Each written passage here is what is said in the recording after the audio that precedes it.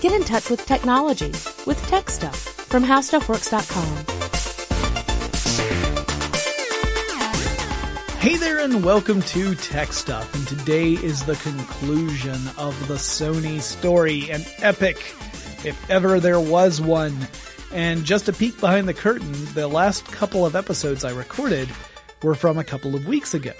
Episodes 1 and 2 I recorded in one go in the studio, and then I had a whole bunch of trips to different locations to give presentations, and I ended up putting off recording till today, which is a couple of weeks later. So if I sound remarkably different from parts 1 and 2, that's why. So let's talk about Sony, and let's kind of bring ourselves up to current day. I promise that as we get closer to current day, I get less and less detailed about dates, because otherwise there'd be 4 parts to this, and I think that's stretching it even for me. So, in the last episode, I concluded the show by talking about Sony's battle in the VCR wars, but during that same time the company was doing some other stuff, so some of this is going to overlap with the end of the previous episode. Back in 1970, Sony became listed on the New York Stock Exchange. It also opened up Sony in Germany. It was eventually called Sony Deutschland. In 1980. Sony would also open businesses in Spain and France and other nations over the next few years and would become a truly global company. So this was a big move. Remember, this whole company started out as a small Japanese organization and now had become a multinational global entity. 1979 also saw the introduction of one of the most iconic Sony products of all time. One of their most successful products, the Walkman. Now officially it was called the TPS-L2, and it lacked a recording function. It could play and it could fast forward and rewind and stop, and that's about it. But some people were saying, well, because there's no record function, it's not going to sell very well. But it ended up becoming an insanely popular product, and it launched an entire new product line of portable tape recorders, or really tape players, because they couldn't record. The company also introduced lightweight headphones, very important, along with the invention of the portable tape player. And these lightweight headphones were called the MDR-3 or H-AIR, hair headphones. See, Sony knew that if they were to rely upon traditional big clunky headphones, no one was going to buy a portable tape player. It would just not be practical. So they had to invent very lightweight headphones that would work with their new product. So they did, and together they ended up being a big success. Now, the next line, or the next evolution of the portable tape player was the WM2. This is the traditional, the classic Walkman we think about, which launched in 1981. This was the one that really hit it big. Sony knew from the TPS-L2 that they were onto something. But it wasn't until the WM2 in 1981, the Walkman 2, that they really realized that this was a huge hit. It was smaller than its predecessor and also had some other features to help improve performance quality. And it became the standard portable cassette player. So essentially, you either had a Walkman or you had some sort of portable tape player that was essentially a Walkman knockoff. That's really what it boiled down to. Also in 1982, Sony introduced the MDR E252, which it doesn't really have a very catchy name. But they were the first in-ear headphones, or earbuds, as we would call them. Again, that's a standard that you see everywhere today, but at the time was completely unheard of. And I really can't stress how big a game changer this was in the field of music. Suddenly you could take your music with you. You didn't have to have a tape deck in your car. Most cars didn't have tape decks. In fact, some of them still had 8-track players. You didn't have to carry around a big clunky tape recorder that had one lousy speaker so you would get everything in mono. You could actually have stereo cassettes played in a portable cassette player You could do things like go jogging or work out, stuff that we take for granted now because we can do all this stuff with our phones these days, or our MP3 players if you're still sporting one of those. But back in 1982, that was unheard of. It was huge, and it really changed the way people interacted with their technology. In fact, I would argue that the Walkman is kind of the beginning of this portable technology craze that has carried up through mobile phones, smartphones, handheld gaming devices, all of that sort of stuff. I think the Walkman kind of proved that people really wanted technology they could take with themselves on the go. And so Sony was a pioneer, not to be confused with Pioneer, the sound company, in this space. In 1980, Sony engineers began to work on developing a video camera recorder using a new type of semiconductor, new at that time, called the charge-coupled device, or CCD. It's something that's still an important component in many, but not all digital cameras. There's actually a couple of different sensors that are used in digital cameras. Some use CCD and some use others. This camera was meant to record directly to cassette in the camera itself. That was also huge. In 1983, Sony launched the BMC 100 camera, which recorded straight to Betamax tape. It was a larger camera, like one of those shoulder-mounted type cameras. The colloquial term for this type of video camera recorder is the camcorder, meaning that you use the same gadget to both shoot the video and record the video. And again, this is something we take for granted today, but before camcorders, the way it would work is you used a video camera to convert light into a signal, which then you would send over a cable to a recording device, which really limited how you could use cameras. Right? A video camera. You couldn't just take a video camera out on the go. It had to have a cable attaching itself to some sort of storage device that it would record the signal to a medium, like magnetic tape. And that would also have to have its own power supply. So creating a camcorder that could do all of this in one unit was a big deal. Now, the BMC 100 cost $1,500 at launch in 1983, and I adjusted that for inflation. So in today's dollars, that's around $3,600. So more than twice as much what it went for in 1983. So in 1983, it cost $1,500. If you were to buy it today, it would be like buying something for $3,600. And it was large and bulky, but switching to the CCD system is what would allow Sony to make things a bit smaller. Sony's team was able to create a smaller camcorder using CCD technology, but it wouldn't be until 1985 before Sony could market one to consumers. And it was the 8mm camcorder called the CCD V8. Now, one of the reasons for the delay was not purely technological. Sony wanted to work with other companies to establish a standard format.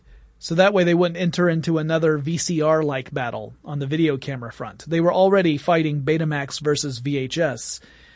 And they thought, well, we don't really want to have 30 different video cassette formats out there because that'll just confuse the marketplace. It'll mean that consumers will get very upset because they can't just buy what they want to buy. They would be forced to buy all in one system. And if that system ultimately failed, then it's wasted money. In other words, if I buy Sony's camera, and it means I have to buy Sony's player in order to watch the cassettes that I record, and then Sony were to go out of business, I would never be able to buy more cassettes for the player I have. I'd never be able to shoot more footage, and I would be stuck with technology that was obsolete. So in order to avoid that, Sony said, let's all get together and establish a standard. So that way, no matter who does well or who doesn't do well, people will still be able to buy this technology with confidence. They won't hold back out of fear that a company might go under and you'd be stuck with an obsolete piece of equipment. Pretty forward thinking. As a result, Sony and 126 other companies collaborated on the 8mm video conference to hash things out. Now, I don't want you to think that this charge-coupled device was super advanced. I mean, it was definitely a big step forward at the time, but it's pretty primitive compared to today's standards. The CCD in Sony's camera had a resolution of just 250,000 pixels. Not megapixels, 250,000 pixels. Megapixel means million, essentially, million pixels. The color captured by CCDs was vibrant, but the resolution was fairly primitive. Now, you're looking at it on a much smaller screen, so it didn't matter as much. There weren't many people who had very big TVs back in the early 80s. So even if you're showing it on a television, chances are the resolution wasn't that big a deal because you weren't looking at a huge screen. And the smaller screen meant that the lower resolution didn't show up as much. Switching back over to audio. So in 1979, we had to backtrack just a bit here. Sony partnered with another electronics company, Philips. And Sony and Philips worked together to create a new medium for music. And that was the compact disc, or CD. Now, earlier storage media had relied on analog methods, such as the grooves in a vinyl album or the magnetic information stored on a cassette tape. But compact discs were to store information optically, digitally, in bits, zeros and ones, on a shiny disc. A laser would read the information off the disc, and a converter would change the digital information into an analog signal to be played back on speakers. You have to have your analog speakers. Philips and Sony worked to create a standard so there wouldn't be competing formats in the marketplace. And originally, the CD was only meant for sound files. The engineers didn't intend for this to be a storage medium for all sorts of data. They just thought, oh, this is kind of like a vinyl album is for music. So it came as a bit of a surprise to them when engineers began to use CDs to store computer data and not just music. That was a big change, and really it excited the engineers quite a bit because they had not anticipated that. Now, the original goal when they were coming up, when Sony and Philips were cooperating in order to create the CD, was to create a disc that would be capable of storing 1 hour's worth of music on it. Now, later, they decided 1 hour wasn't sufficient. They wanted to go up to 74 minutes. So 60 minutes to 74 minutes. So what was the reason? Why go from 60 minutes to 74? Well, the story is, and I cannot verify that this is 100% correct, but this is how it's reported. The story is Beethoven's Ninth Symphony is 74 minutes long, and they felt that a CD should be able to hold the entirety of Beethoven's Ninth on one side. So CDs can hold 74 minutes of music because of Beethoven. Now, that also meant that it dictated how big the discs had to be, because it wasn't like they could cram more information on the same space. They actually used the physical space of the disc to encode information onto it.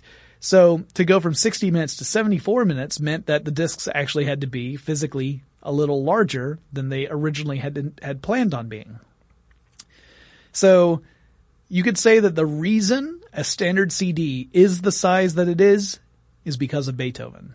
And I thought that was pretty cool.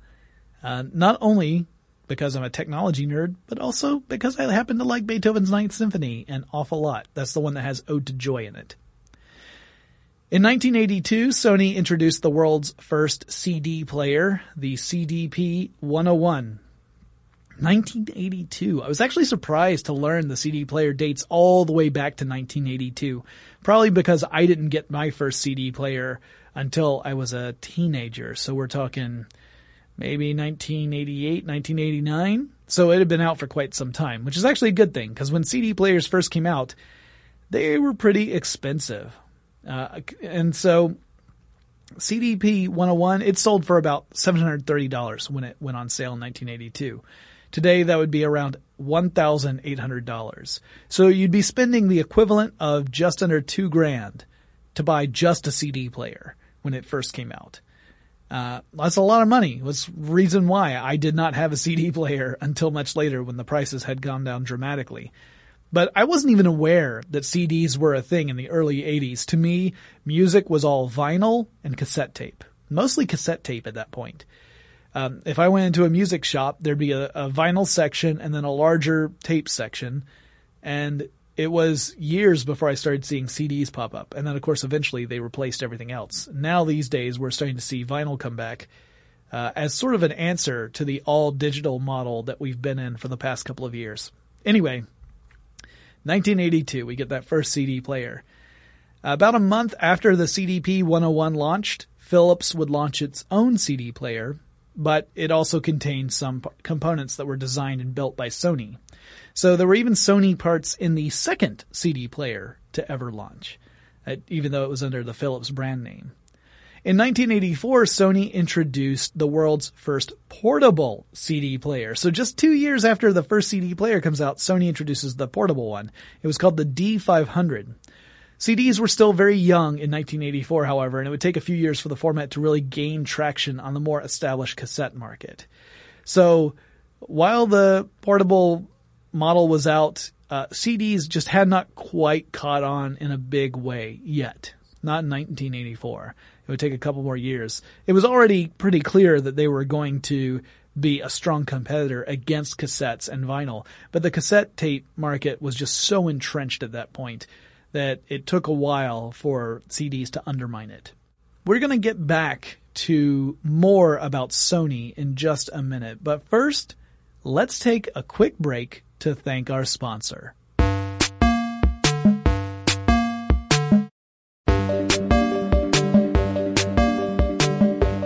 Alright, and we're back, and now let's get into something really juicy. We're at 1989. That's the year that Sony would acquire Columbia Pictures Entertainment and would rename it Sony Pictures Entertainment Incorporated in 1991. Now, Columbia Pictures Entertainment also has a very long history that predates the founding of Sony. You remember in the last episode I talked about CBS and how when Sony purchased CBS Records that actually predated Sony itself, the company. Same is true with Columbia Pictures. Columbia Pictures was founded in 1918 as the Cohn-Brandt Cohn Film Sales, or CBC Film Sales Company. It became Columbia Pictures in 1924. And yes, I could do a full episode just about Sony Pictures Entertainment. No problem. It would be a full episode complete with drama, betrayal, triumph, tragedy. But you know what that would mean? 14 more Sony episodes. And I think you guys would kill me at that point. But if you want me to do an episode or two about Sony Pictures specifically, please let me know. Send me a message. In the meantime, I'll give you kind of the Cliff's Notes version of what Sony Pictures is all about. So Columbia had changed hands several times before Sony purchased it. In 1982, Coca-Cola purchased the company. But then in 1987, Coca-Cola spun the company off, and then that was bought by TriStar Pictures to become Columbia Pictures Entertainment before Sony scooped it up. Now, some of the famous stuff Columbia Pictures made before Sony bought them included nearly 200 Three Stooges shorts. The company also distributed Mickey Mouse cartoons for Disney. It was also a player in the classic television world through its division that was called Screen Gems. Because of Columbia, we got shows like The Monkees, I Dream of Jeannie, The Partridge Family, and Bewitched. Famous movies produced by the company include The Bridge Over the River Kwai, Oliver, which is the musical adaptation of Oliver Twist by Charles Dickens, Easy Rider, Stir Crazy, Stripes, Tootsie, The Karate Kid, Ghostbusters, the original version, and more. Sony spent $4.9 billion to buy the studio and millions more to get it up to speed. Besides Sony Pictures, the company also created another company to handle more art house style cinema, and they called that one Columbia TriStar Pictures. And Sony spent another $4.8 billion in a leveraged buyout of Metro-Goldwyn-Mayer, or MGM Studio. Now, this was also the division of Sony that was hit by the infamous hack in 2014, in which an enormous amount of data was stolen from Sony and distributed on the web, revealing company strategies, employee salaries, and more. So let's talk about this hack for a second. I know this is jumping to just a couple of years ago, but it relates to the entertainment branch of Sony. So a group called Guardians of Peace, or GOP, took credit for the hack. And they said that their purpose for the hack was because Sony had an upcoming film at the time called The Interview. And if you don't remember what The Interview is about, it's a comedy about two documentary or / filmmaker types, an actor and a director, who get pulled in to become assassins. Their job is to assassinate North Korea's leader, Kim Jong-un. And some security experts said that the attack on Sony originated from North Korea or agents working on behalf of North Korea, and that this was all politically motivated. That, in other words, North Korea was insulted that this movie was going to become a thing, and so set hackers on Sony who then penetrated Sony's security, ransacked the databases for tons of information, including things like people's salary info, and then leaked it to the media. Now, North Korea denies these allegations and says that while it thinks the hackers were brilliant and wonderful people, they did not actually tell the hackers to do this. So North Korea is saying, hey, it wasn't us. We think it's awesome, but it wasn't us. Now, that's not the only opinion about the hack. There are other security experts who think perhaps it was not North Korea or agents working on behalf of North Korea that perpetrated the hacks. Some people say, no, it was probably someone from the inside who already had access to all of this stuff. They didn't break into Sony's database. They had access to it because they were an employee for Sony, and for some reason they got upset at Sony. You know, maybe something happened. Maybe they were let go but still had access to Sony's systems, or maybe there was some other perceived slight, and that as a result they stole a ton of information and then leaked it to the press, saying that, you know, maybe that was really like a kind of internal revenge story and not an external hacker at all. And then either someone else came forward to claim responsibility, aka Guardians of Peace, or the person on the inside who did all the stealing created Guardians of Peace in the first place just to kind of cover the tracks. We don't really know the answer to this. There are a lot of security experts who say it was definitely North Korea or someone working with North Korea. There are some who say, I don't see evidence of that. I think it was an inside job. I was more of an inside job kind of person, believing that narrative more than the North Korea narrative. But honestly, completely objectively, I do not know what is the truth. I do not know if it was in fact a North Korean hacker or someone working under the direction of North Korea, or if it was an inside job. I have no way of knowing. And the only reason I leaned toward inside job was just that the security experts I follow, many of whom were, you know, talking about this at length when it happened, thought that that was the most likely of the possibilities. But honestly, it could be either way, and I have no way of knowing. Very interesting story, though. I would love to do a full story about the Sony hack that goes into deep detail, but to be perfectly honest, I don't have a whole lot more information on it. I would have to see if I could get a security expert in to talk about the investigation. Now, it may very well be that there's some evidence that has a much more definitive answer to who perpetrated this, and I'm just not aware of it. Entirely possible. But let's get back to the main timeline. So Sony, that hack caused Sony endless amounts of grief. There were plans that were revealed that Sony had not made public. The salary things caused a lot of issues internally. It was a huge demoralizing force within Sony Pictures. And the ramifications of that are still being felt today. All right, back to the main timeline. This makes us jump back to 1990. Sony launched an HD-capable television set with a 16:9 ratio. Now, televisions before 1990, I'm sure a lot of you remember this, maybe not all of you, their standard ratio was 4:3, meaning that, you know, you're talking about width versus height. So 4 units by 3 units or 16 units by 9 units. And then you know, by figuring out the width, you know what the height's going to be because of this ratio. So 16:9 is what we usually call widescreen, right? That's the standard widescreen. There are also 16:10. There, you know, it's not 16:9 is not the only standard out there, but it's the most common one. Now, in 1990, Sony launched its 16:9 ratio HD capable TV. It was a 36-inch television called the KW-3600 HD. That was in 1990. However, it wouldn't be until 1993 and the digital HD TV Grand Alliance that HD signals would become more common and standardized. You can tell that companies were hoping that 3D technology would follow a similar path as HD, and the idea is get the technology that can play this stuff out there first, and then hope that the standard you create is compatible by the time it actually starts to perpetuate out in the wild. So we've seen that with HD, and we're seeing it now with 2K and 4K video. They were hoping for the same thing with 3D, but that did not happen. I think consumers, by and large, have rejected 3D television for multiple reasons. But the same thing was true of HD at the time. They weren't sure that this was going to become the new standard. They were pushing for it.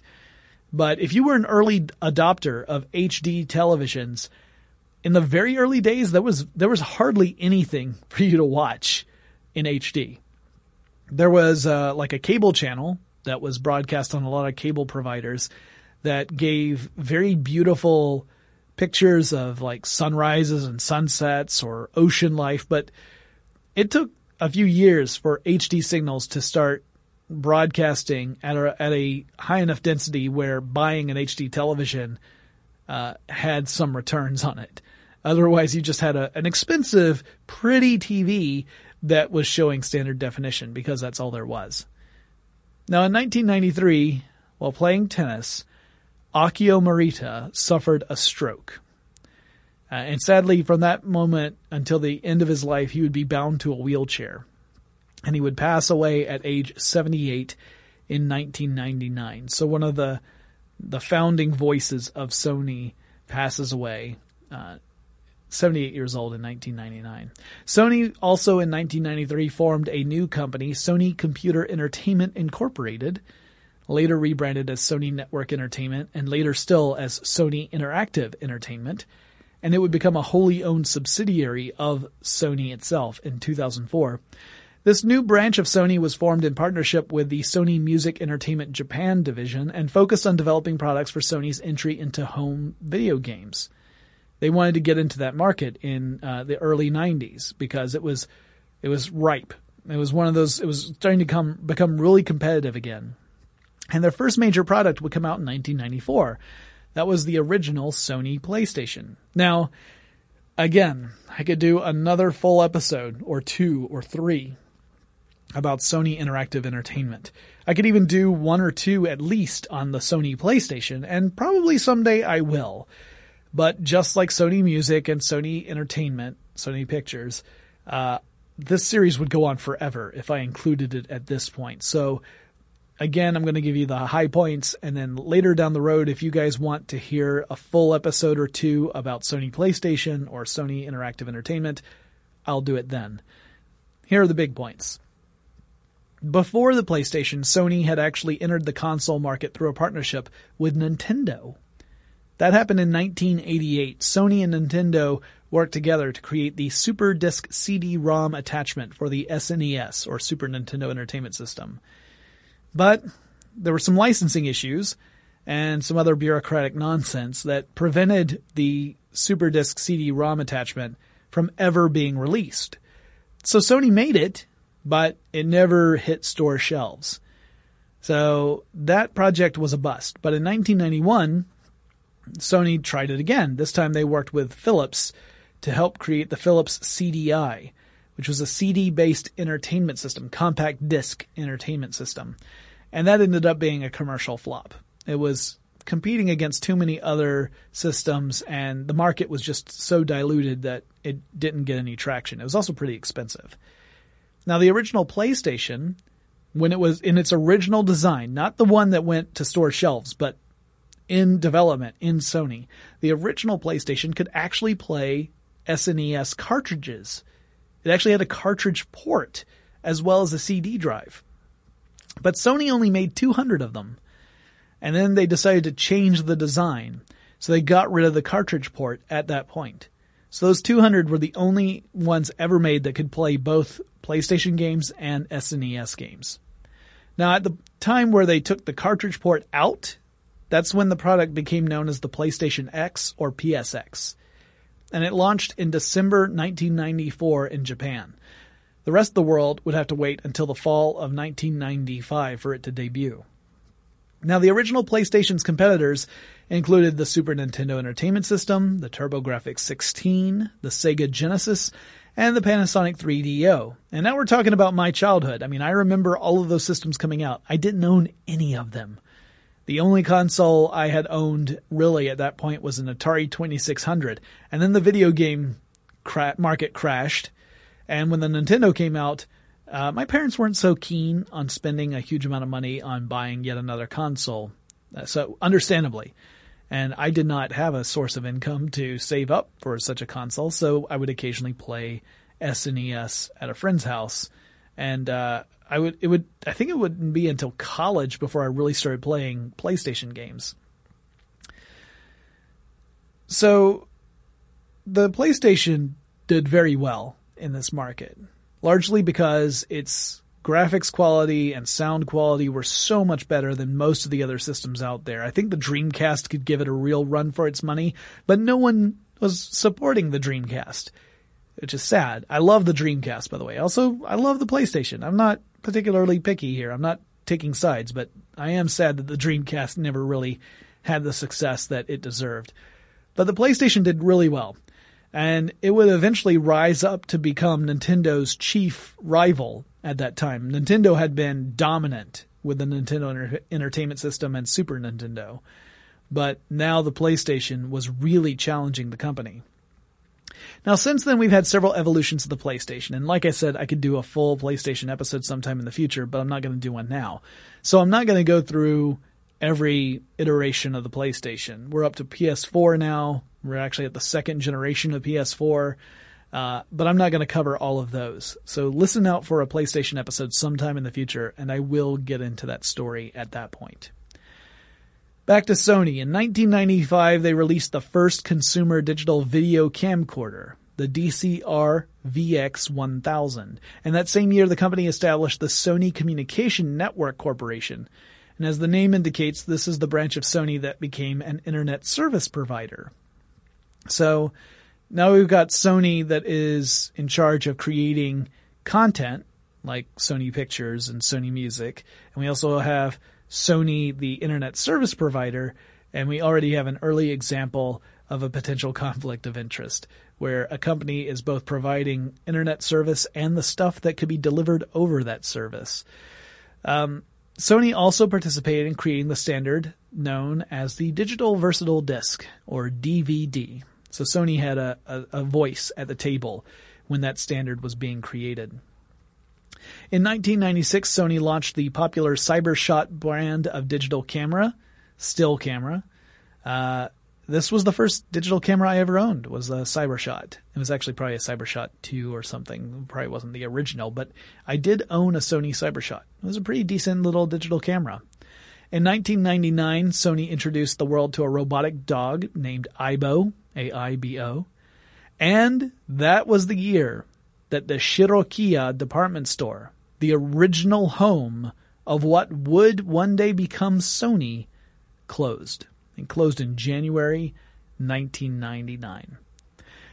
All right, we're in the home stretch, but before we get there, let's take another quick break to thank our sponsor.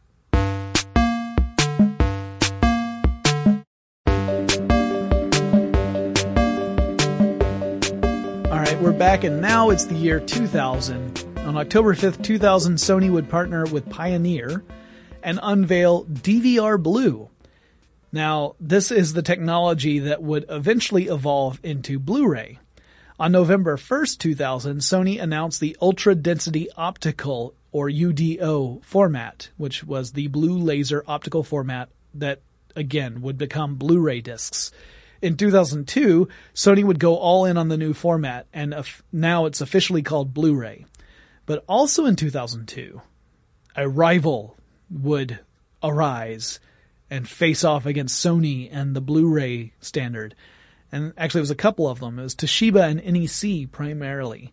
And Toshiba and NEC came up with a different format called HD DVD.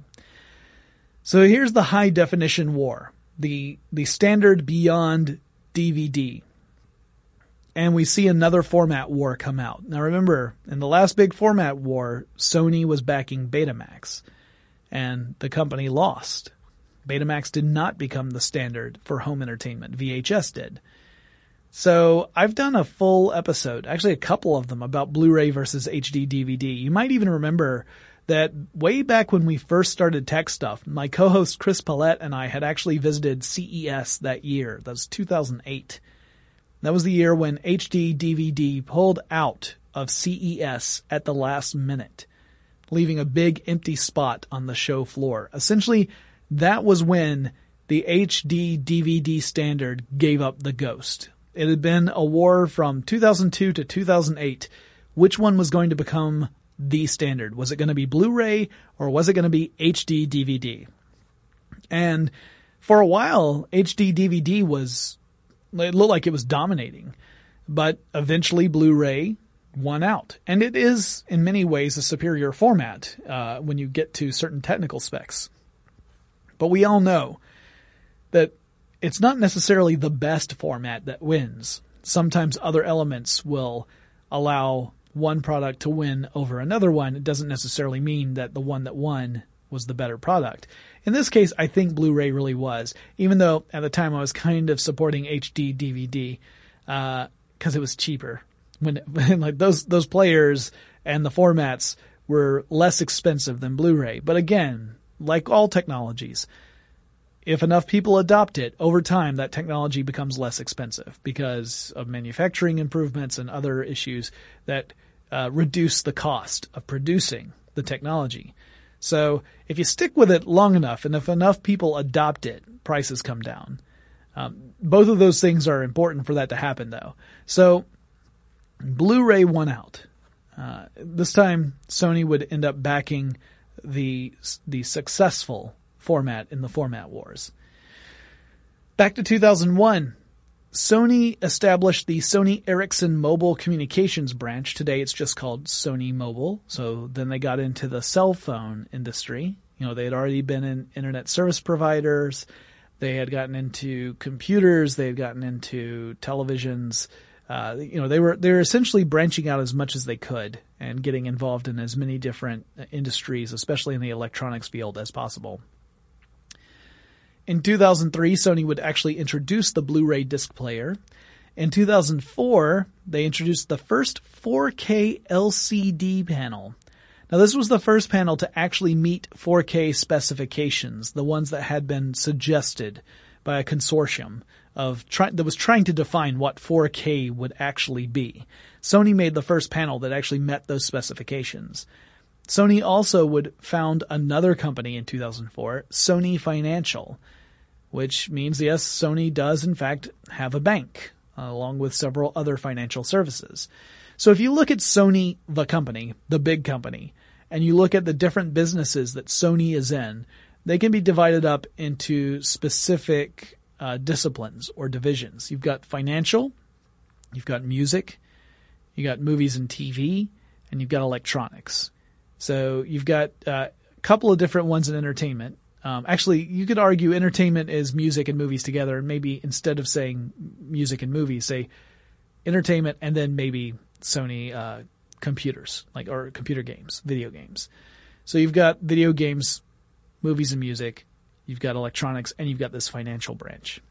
Big divisions within Sony, each one big enough to be its own company with its own subsidiaries.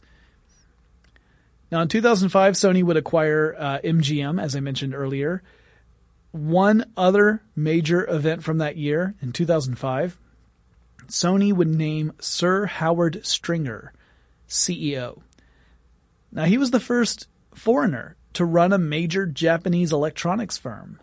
Very unusual. Normally, Japanese businesses end up electing Japanese leaders to take over these big positions for multiple reasons. There are linguistic barriers and cultural barriers. There's just very different ways of doing business in Japan versus in other parts of the world. In fact, Sir Stringer or Sir Howard, I should say. You say Sir and then the first name. Sir Howard ran into this during his tenure as CEO. He ran into these barriers between the way Westerners do business and the way Japanese business owners do business. And it caused some friction. Sir Howard also focused very heavily on the entertainment side of Sony. And it's not a big surprise. He had previously been president of CBS Incorporated, and before that, he had worked on various CBS properties. So he came from that background. It was not a huge surprise that he would really focus on the entertainment side. And this was the era of Sony that saw things like the Spider-Man franchise launch again. That would be the Sam Raimi Spider-Man movies. In 2007, Sony would move its headquarters to a new building in Japan called Sony City. At least that's what it's nicknamed. And the company also released the first OLED television in 2007. In 2009, Sony would develop an authentication technology that maps the veins in your finger. It's called Mofira, M-O-F-I-R-A. And that's pretty cool, right? It's not reading your fingerprint. It actually looks for how the veins in your finger, how they are aligned inside your finger. That's unique to you. So using a little near infrared, you can look into a person's skin and see that network of veins. And since it's a unique identifier to the individual, you can use it for authentication. Pretty cool. Also in 2009, Sony would unveil a new slogan for the company called Make Believe. Make period, believe period. In 2010, Sony would open up the 3D Technology Center. Now, Sony was just one of several companies that were really pushing for 3D television to become the next big definitive step in home televisions. And most consumers, like I said, resisted that trend. Here's the reason why television companies keep doing this kind of thing. You know, you might think, all right, well, first we got widescreen TVs and HD TVs. Then we got flat panel TVs.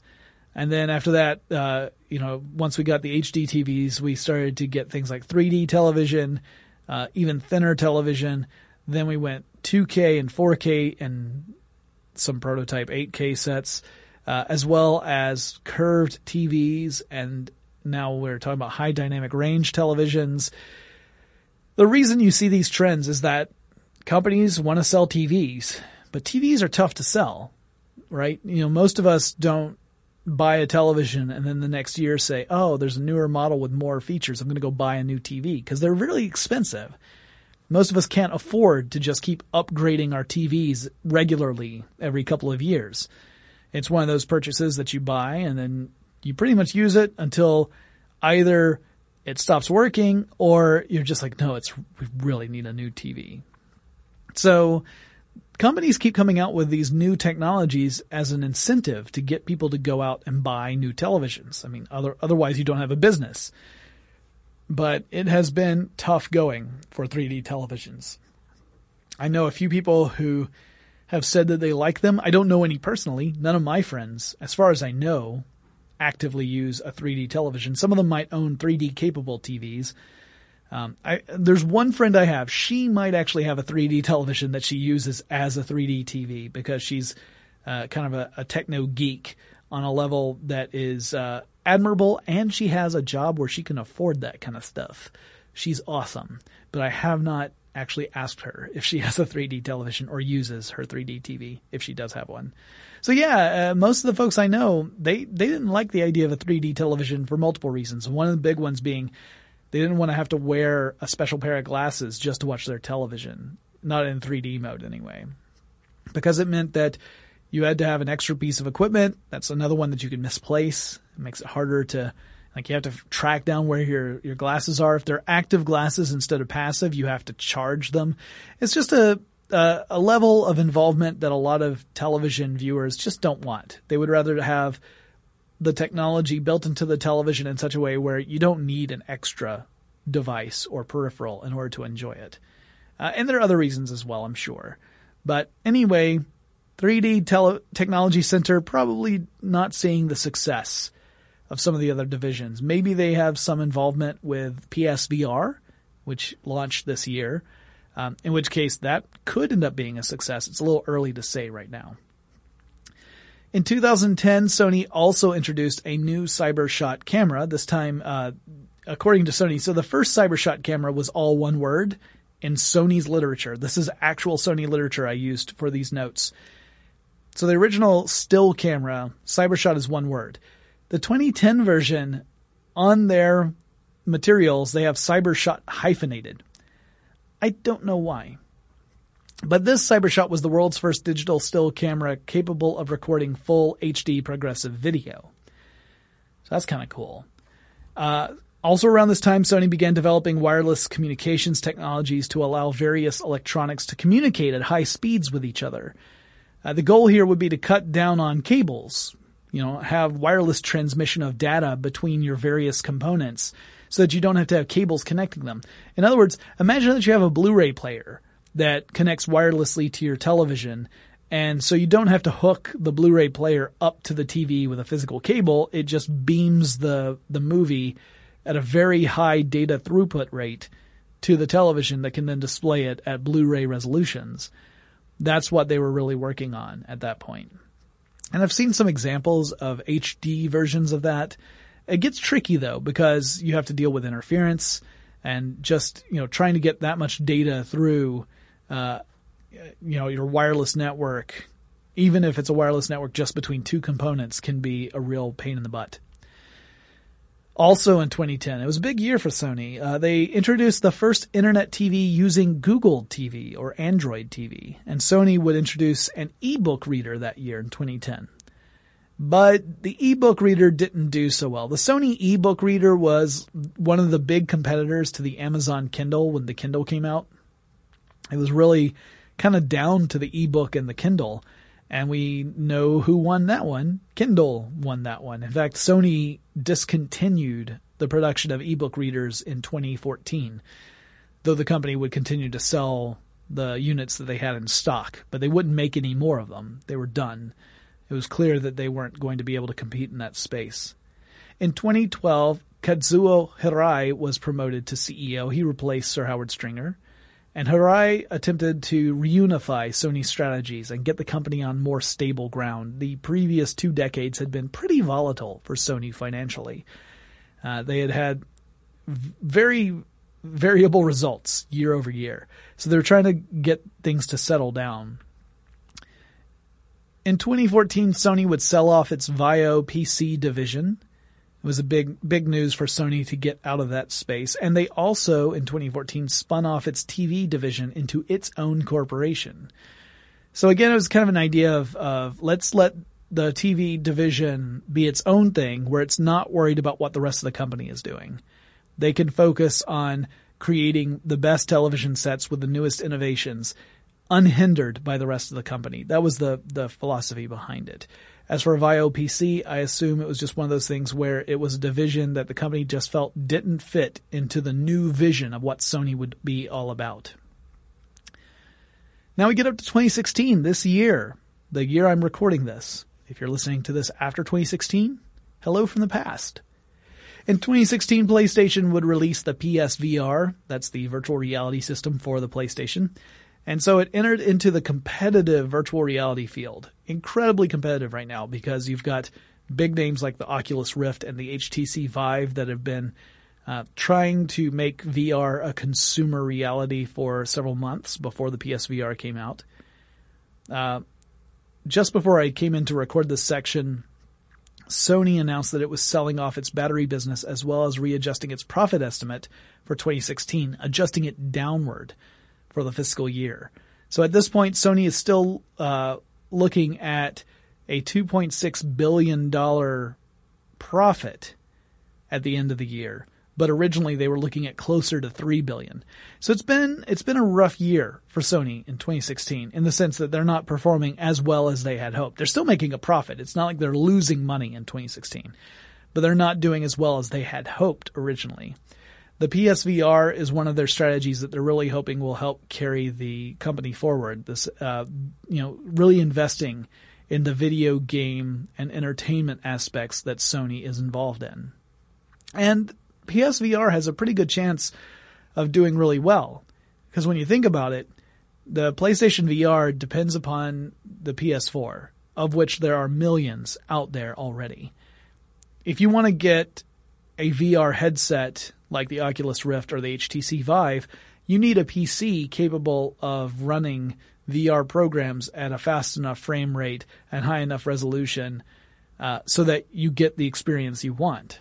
That can be pretty expensive. I mean, the headsets alone are several $100s. And then the PC you need to run the headsets may be anywhere from $800 on up. So when you combine the two, you could be looking at between $1,500 and $2,000 just to run VR using these headsets. If you already own a PS4, the only thing you have to invest in is the PSVR, which is still several $100s. It's not like it's super cheap. But it's less money than buying an all-new system and an all-new headset.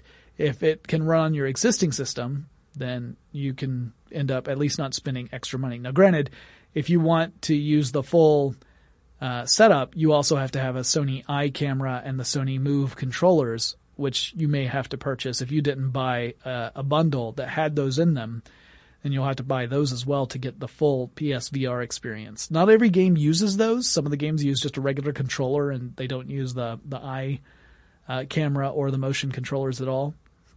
But some of them do use those motion controllers. I've heard varying things about the PSVR. I've heard that it's the lightest headset out of all the VR headsets out there, so it's the most comfortable to wear for the longest amount of time.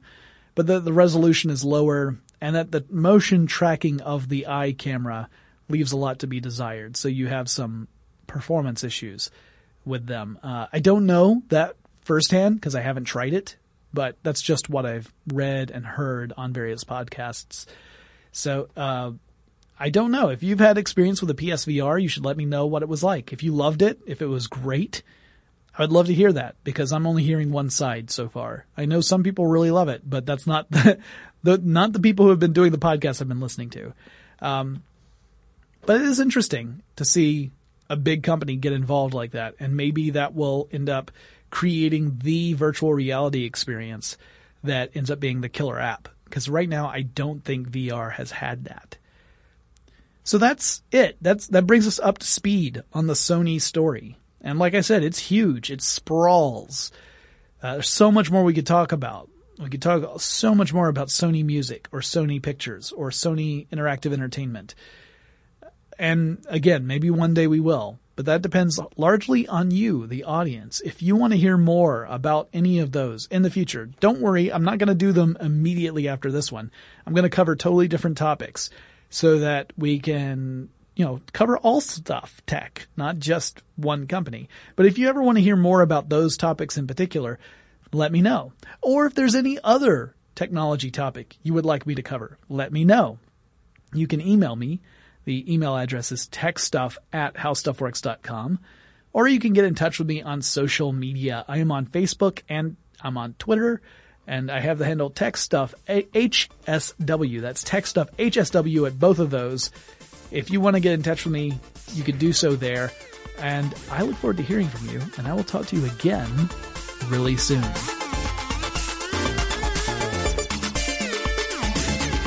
For more on this and thousands of other topics, visit HowStuffWorks.com.